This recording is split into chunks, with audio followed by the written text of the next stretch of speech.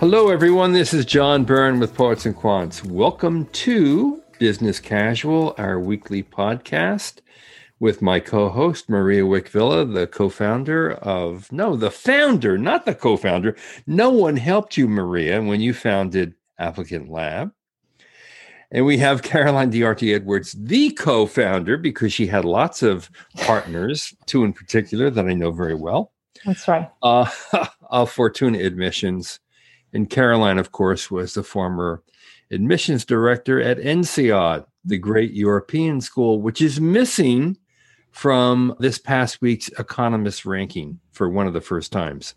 I have to say, the new Economist ranking, which is 2.5 months late, is a complete and total shocker. It's probably the most unusual MBA ranking I have ever seen. And I've seen a lot of them since I created the first monster back in 1988 at Business Week. I confess to having been a Dr. Frankenstein who created this thing in his laboratory. And yes, it has gotten out of control. And yes, this monster walks the face of the earth and encourages fear in the hearts of every dean. The Economist ranking this year is incredibly peculiar because so many schools decided not to cooperate with The Economist. In fact, 15 of the top 25 schools on The Economist list a little over a year ago are not present on the new list. And they include all the big and familiar names like Harvard, Stanford, Wharton, INSEAD, London Business School, Cambridge, Oxford, obviously Kellogg, Chicago, Columbia, Berkeley, UVA, Darden, Dartmouth, Tuck, and on and on. And so I think the big issue here is, why should anyone take this seriously? I mean, I think it's a good question because, once you clear the field of the stiffest competition, what you get is a very different set of schools. Now, one positive of this is that it does shine a light on a lot of programs that tend to get underappreciated and are overshadowed by the big guys. Now, sure, daddy's going to come back and things will change. But until then, one of the things that always strikes me is this, and I'm sure Marie and Caroline, you find this in many of your candidates, although I'd be more willing to bet that your clients are better informed than many other MBA applicants going into the process. So they may know how to read a ranking or how to discount one or put it into some level of context. But, a lot of people don't know. A lot of people will see that IESC in Barcelona is number one on this list, and they will get a lot of kudos and good things that will happen as a result. HEC Paris, HSA, is number two. The highest ranked U.S. school is Michigan Ross, followed by NYU Stern. I think people look at these ranks and people who basically are wanting to go to Michigan, NYU Stern, HSA or IESC will say, hey, this school was ranked 1, 2, 3, 4. That's pretty darn good. Caroline, how do you read this? And why do you think NCR dropped out? Well, I mean, The Economist has always been an odd ranking and Yes. I think doesn't have a lot of credibility and hasn't had for many years. So it was definitely one to drop if, in a difficult year when it didn't make sense to do rankings. So I think it made a lot of sense for the schools to pull out. And I mean, really, the school looks ridiculous. The ranking looks ridiculous now. I mean, as you say, it's great marketing material for those schools who come out on top. And, I'm sure they'll get some great mileage out of it. But I'm not sure it's terribly helpful to candidates. Yeah, if you're not a well-informed candidate, in fact, it could lead you to some very bad conclusions. And that in and of itself is not good. Now, if you're a well-informed candidate and you're looking at various rankings and you're looking at them over time, you can put this into some perspective. You can look at the list. You might get entertained. You might even laugh a little bit. And you might discover some programs. So, hey, everybody can't get in the Harvard, Stanford, or Wharton, right? Yeah. And NCEAD in London, they can't. And there are a lot of people who wonder, okay, what are my other options? And here are some options that become much more visible as a result of the clearing of the field. Now, Maria, I know you hate rankings. And Caroline, I know you don't love rankings, but I think Maria really hates rankings. Yes, correct. Yeah, I mean, so what do you make of it? No, I think that this ranking is, as Caroline said, it's absolutely ridiculous. I think it's, yeah, sure, some of the schools might get marketing material out of it. I guess perhaps some programs will try to trumpet the fact that they were top whatever in the Economist ranking. But I don't know. I think if I were a self-respecting school, I'd be almost a little embarrassed to do so, right? That would be like if I put in my LinkedIn profile that I'm the world's best basketball player, and then there's like an asterisk, and it's like, if you take out all the other 7 billion people in the world, right? I'm a middle-aged, 5 foot tall, exactly 5 foot tall woman. Like there, you know what I mean? It's like Maria Wikvila, world's best basketball player, if you ignore everyone else on the planet. So it's the same thing. It's like, if I guess some schools might be like, woohoo, we're number 10 or whatever. But it's like, oh, once you kind of dig into it, it's actually, I would almost be a little embarrassed to do so. I do agree that it does shine a light. I think one of the reasons I dislike rankings is because I think people get so obsessed with them that they miss the forest for the trees, and they don't realize that there are many, many, many ways to reach your goals. And perhaps a smaller local program that isn't as famous can actually help you reach your goals, perhaps even better if you want to stay in a certain geography. But I feel like instead of trying to draw attention to these less famous schools via some trumped up weirdo ranking, I think we should just come up with like alternate rankings that are like, what are like the best value, I don't know, the best value for money schools in this part of the country. And I think some of the rankings do that, right? Sort of breaking it out into, maybe something like real estate or entrepreneurship, where say a Babson is very good in entrepreneurship, right? For example. So, I think this is kind of a silly, like they either should have just tried to base it on publicly available data and just sort of put a note that like these schools didn't give us the data, but we're just pulling it publicly, or they shouldn't have even really bothered. Yeah. I mean, I always think it's a problem when you have a system that is entirely reliant on cooperation from schools, because, in any given year, there's bound to be some schools that just don't, they're angry because their previous ranking showed them to be at a level that they don't agree with. And oftentimes, it's like, someone who's hurt at the bar, they don't want to go out with you, they'll turn you down. Interestingly enough, if you search the web, you will find that many, if not most of these schools hurried out press releases to tout the fact that they were ranked so highly, and to parse the numbers in the ranking, because 20% of this ranking is based on student and alumni satisfaction. And they rate everything from the quality of the faculty to the quality of the educational experience, the value of the alumni network, et cetera, et cetera. And so in the press releases, many of the schools have parsed these numbers, to get as high up as they possibly can on the list.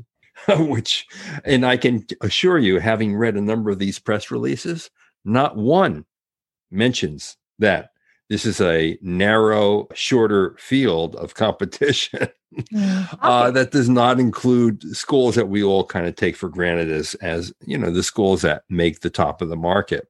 So, in fact, the schools are, as they often do, whether or not you have a weird list like this one, or you have a more legitimate list that includes everybody, the press releases come out, and it matters. It matters, and there's a certain percentage of the applicant pool, as I said before, that I don't really think is that well informed, and I'm shocked by it, because you would think that in this day and age, with the research required, right, to get into a good school, I mean, that's one of the fundamental pieces of applying to a school, knowing exactly what they offer, what their strengths are, and aligning their fit, their culture, their academic strengths, their geographic focus, whatever, with what you need out of an MBA program. Despite all that, there's I don't know what percentage of the applicant pool isn't as well informed as they should be. But I wouldn't be surprised to say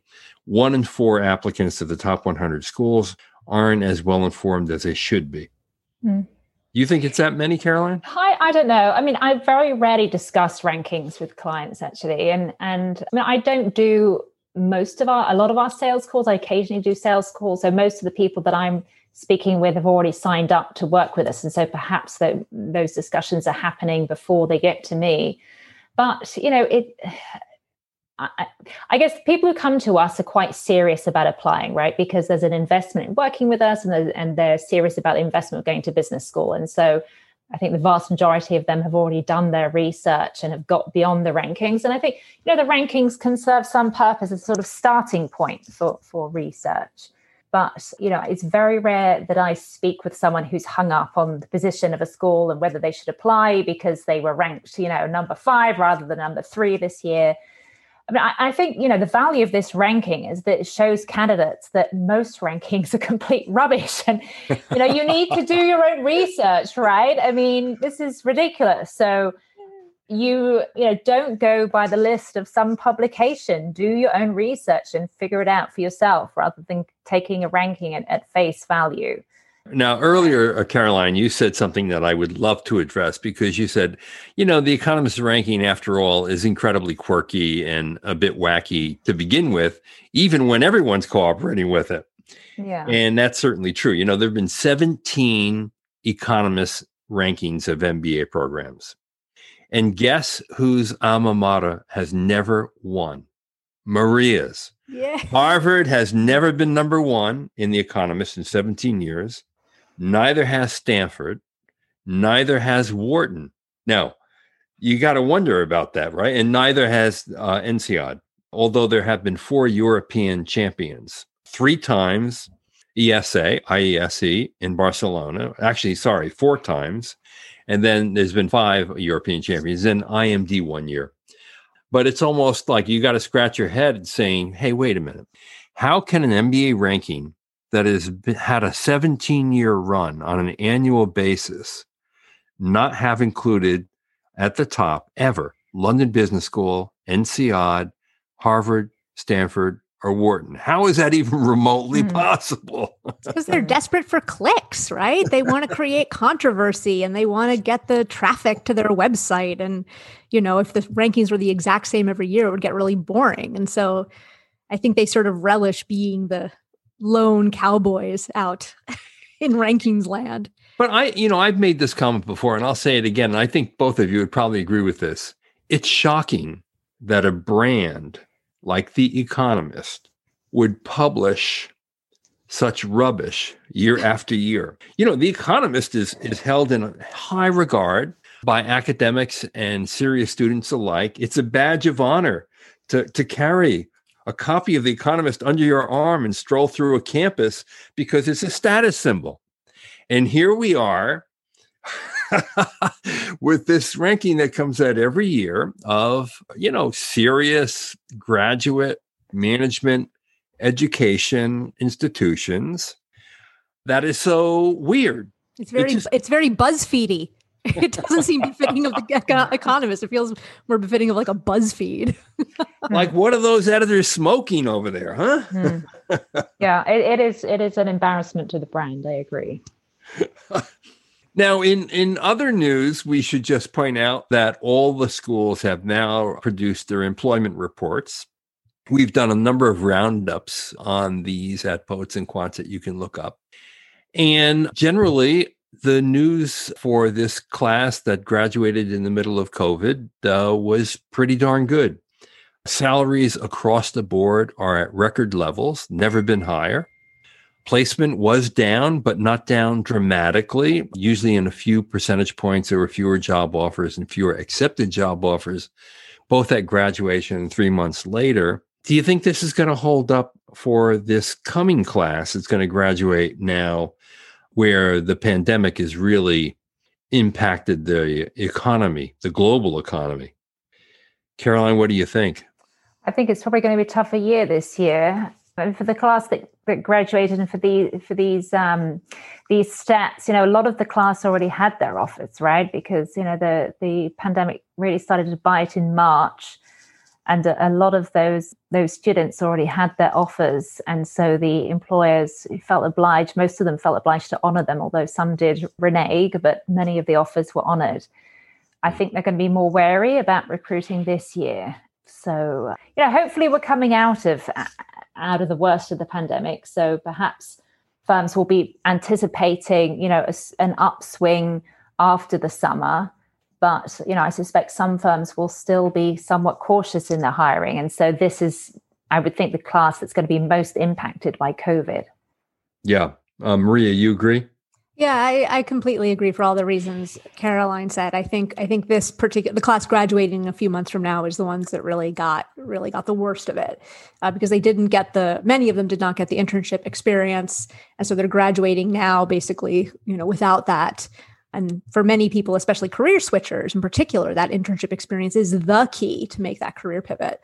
And anecdotally, I have a former client who's already on her third, she had a job offer from an airline last spring for an internship. Oh. We all know how that went. Yeah. And then she got a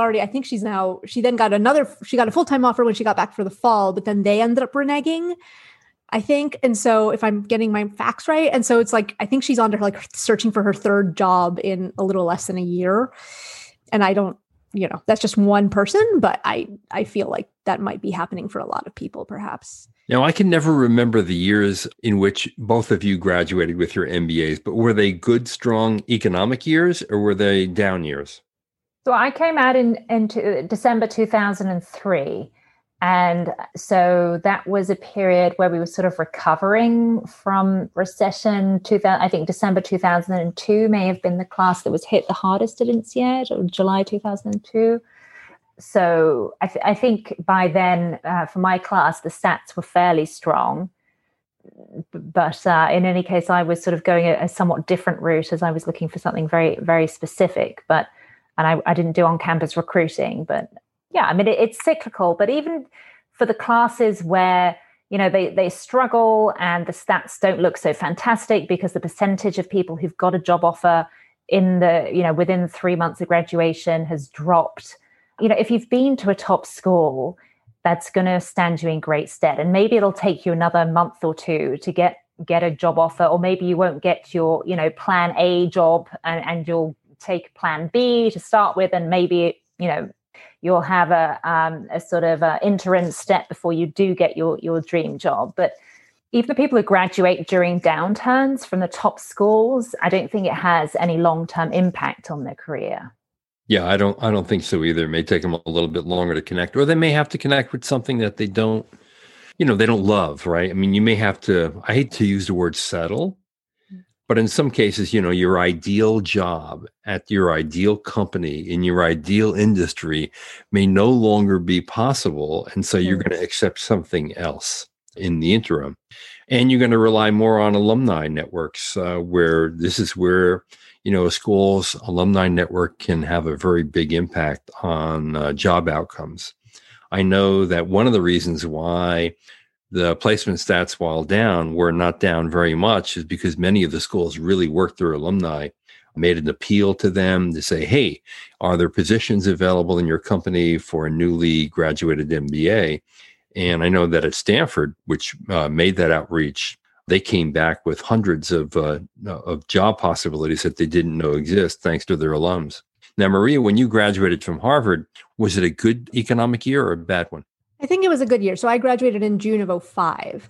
Yeah. And so, yeah, it was, look, I was also like Caroline, I was doing my own thing. I was trying to get a job in an entertainment-based startup in LA. So I had it was a pretty short list of opportunities. So I was definitely not doing on-campus recruiting. But if my memory is correct, I think most people did pretty well. And I think some people even, they got that first job out of business school and within months they didn't like it and they were able to somehow switch to another job, a few months later. So I remember hearing some anecdotes like that. So I think the economy was pretty good. Yeah. So, and I think that has a lot to do with it. And Caroline's right.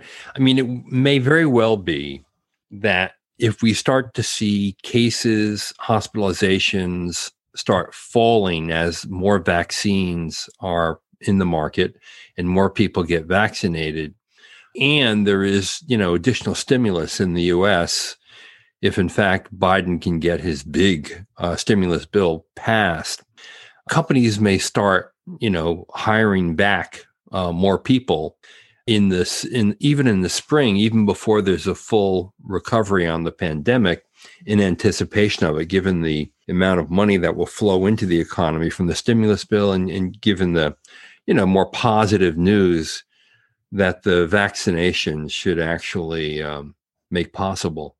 So maybe we're going to look at a much better situation than even we think. Although I think, generally, both of you are right. This is going to be a tougher year for MBA graduates than last year.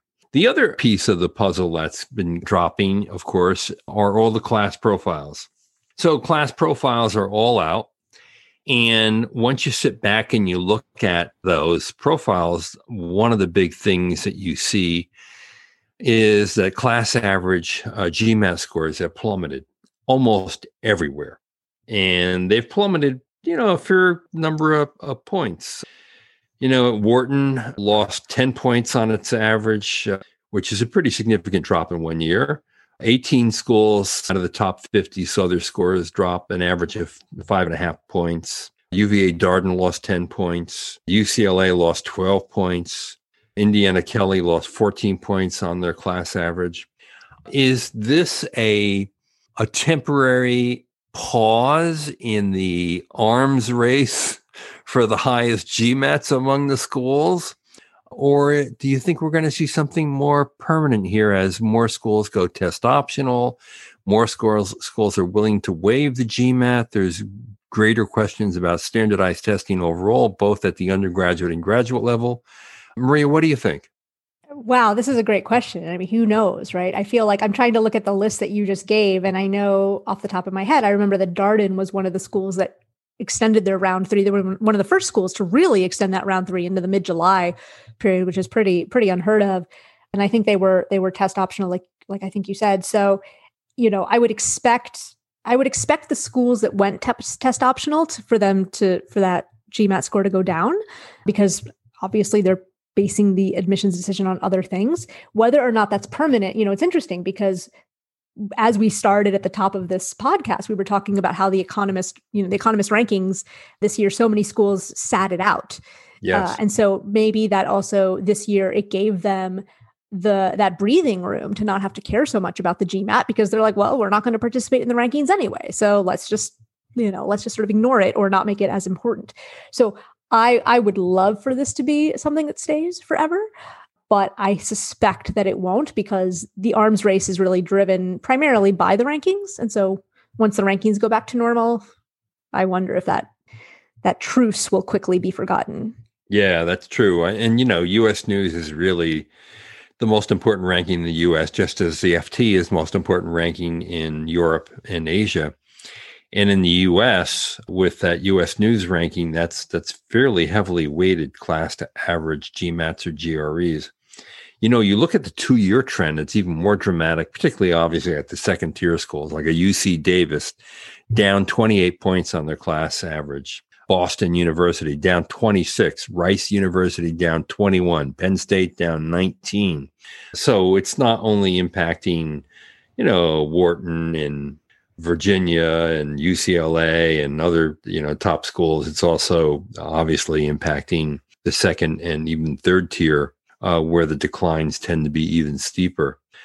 Caroline, do you think, I know that INSEAD is a school that isn't, all hell bent on GMAT scores, thankfully.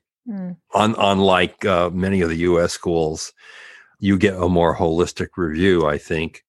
Do you see a more permanent change in the value that schools attach to GMAT and GRE scores and admissions, or not? I fear that it's temporary, unfortunately. I mean, I think it's largely driven by the fact that, the schools were obliged to be much more flexible given the circumstances, and candidates just weren't able to take the test, or were not able to take the test in normal circumstances, or weren't able to retake the test if they'd taken it once and thought they hadn't done as well as they should have. So, once test centers are all reopened and people are able to take the tests as normal, I suspect the arms race will return. But it's not a good thing. But I think it's a difficult one to get out of because of how the rankings are so GMAT driven. And, it's also tough for the schools, right? I think, that there's also at a time, especially, right now where there are so many candidates applying, the competition is very intense. Candidates also know that. So people invest more and more in taking the test and doing well on the test to stand out on that. So, I don't think you can blame it all on the schools. I think it's coming from all sides. That arms race is being driven by the candidates, by the schools, and by the rankings publishers. Yeah, definitely true. Well, there you have it. Okay.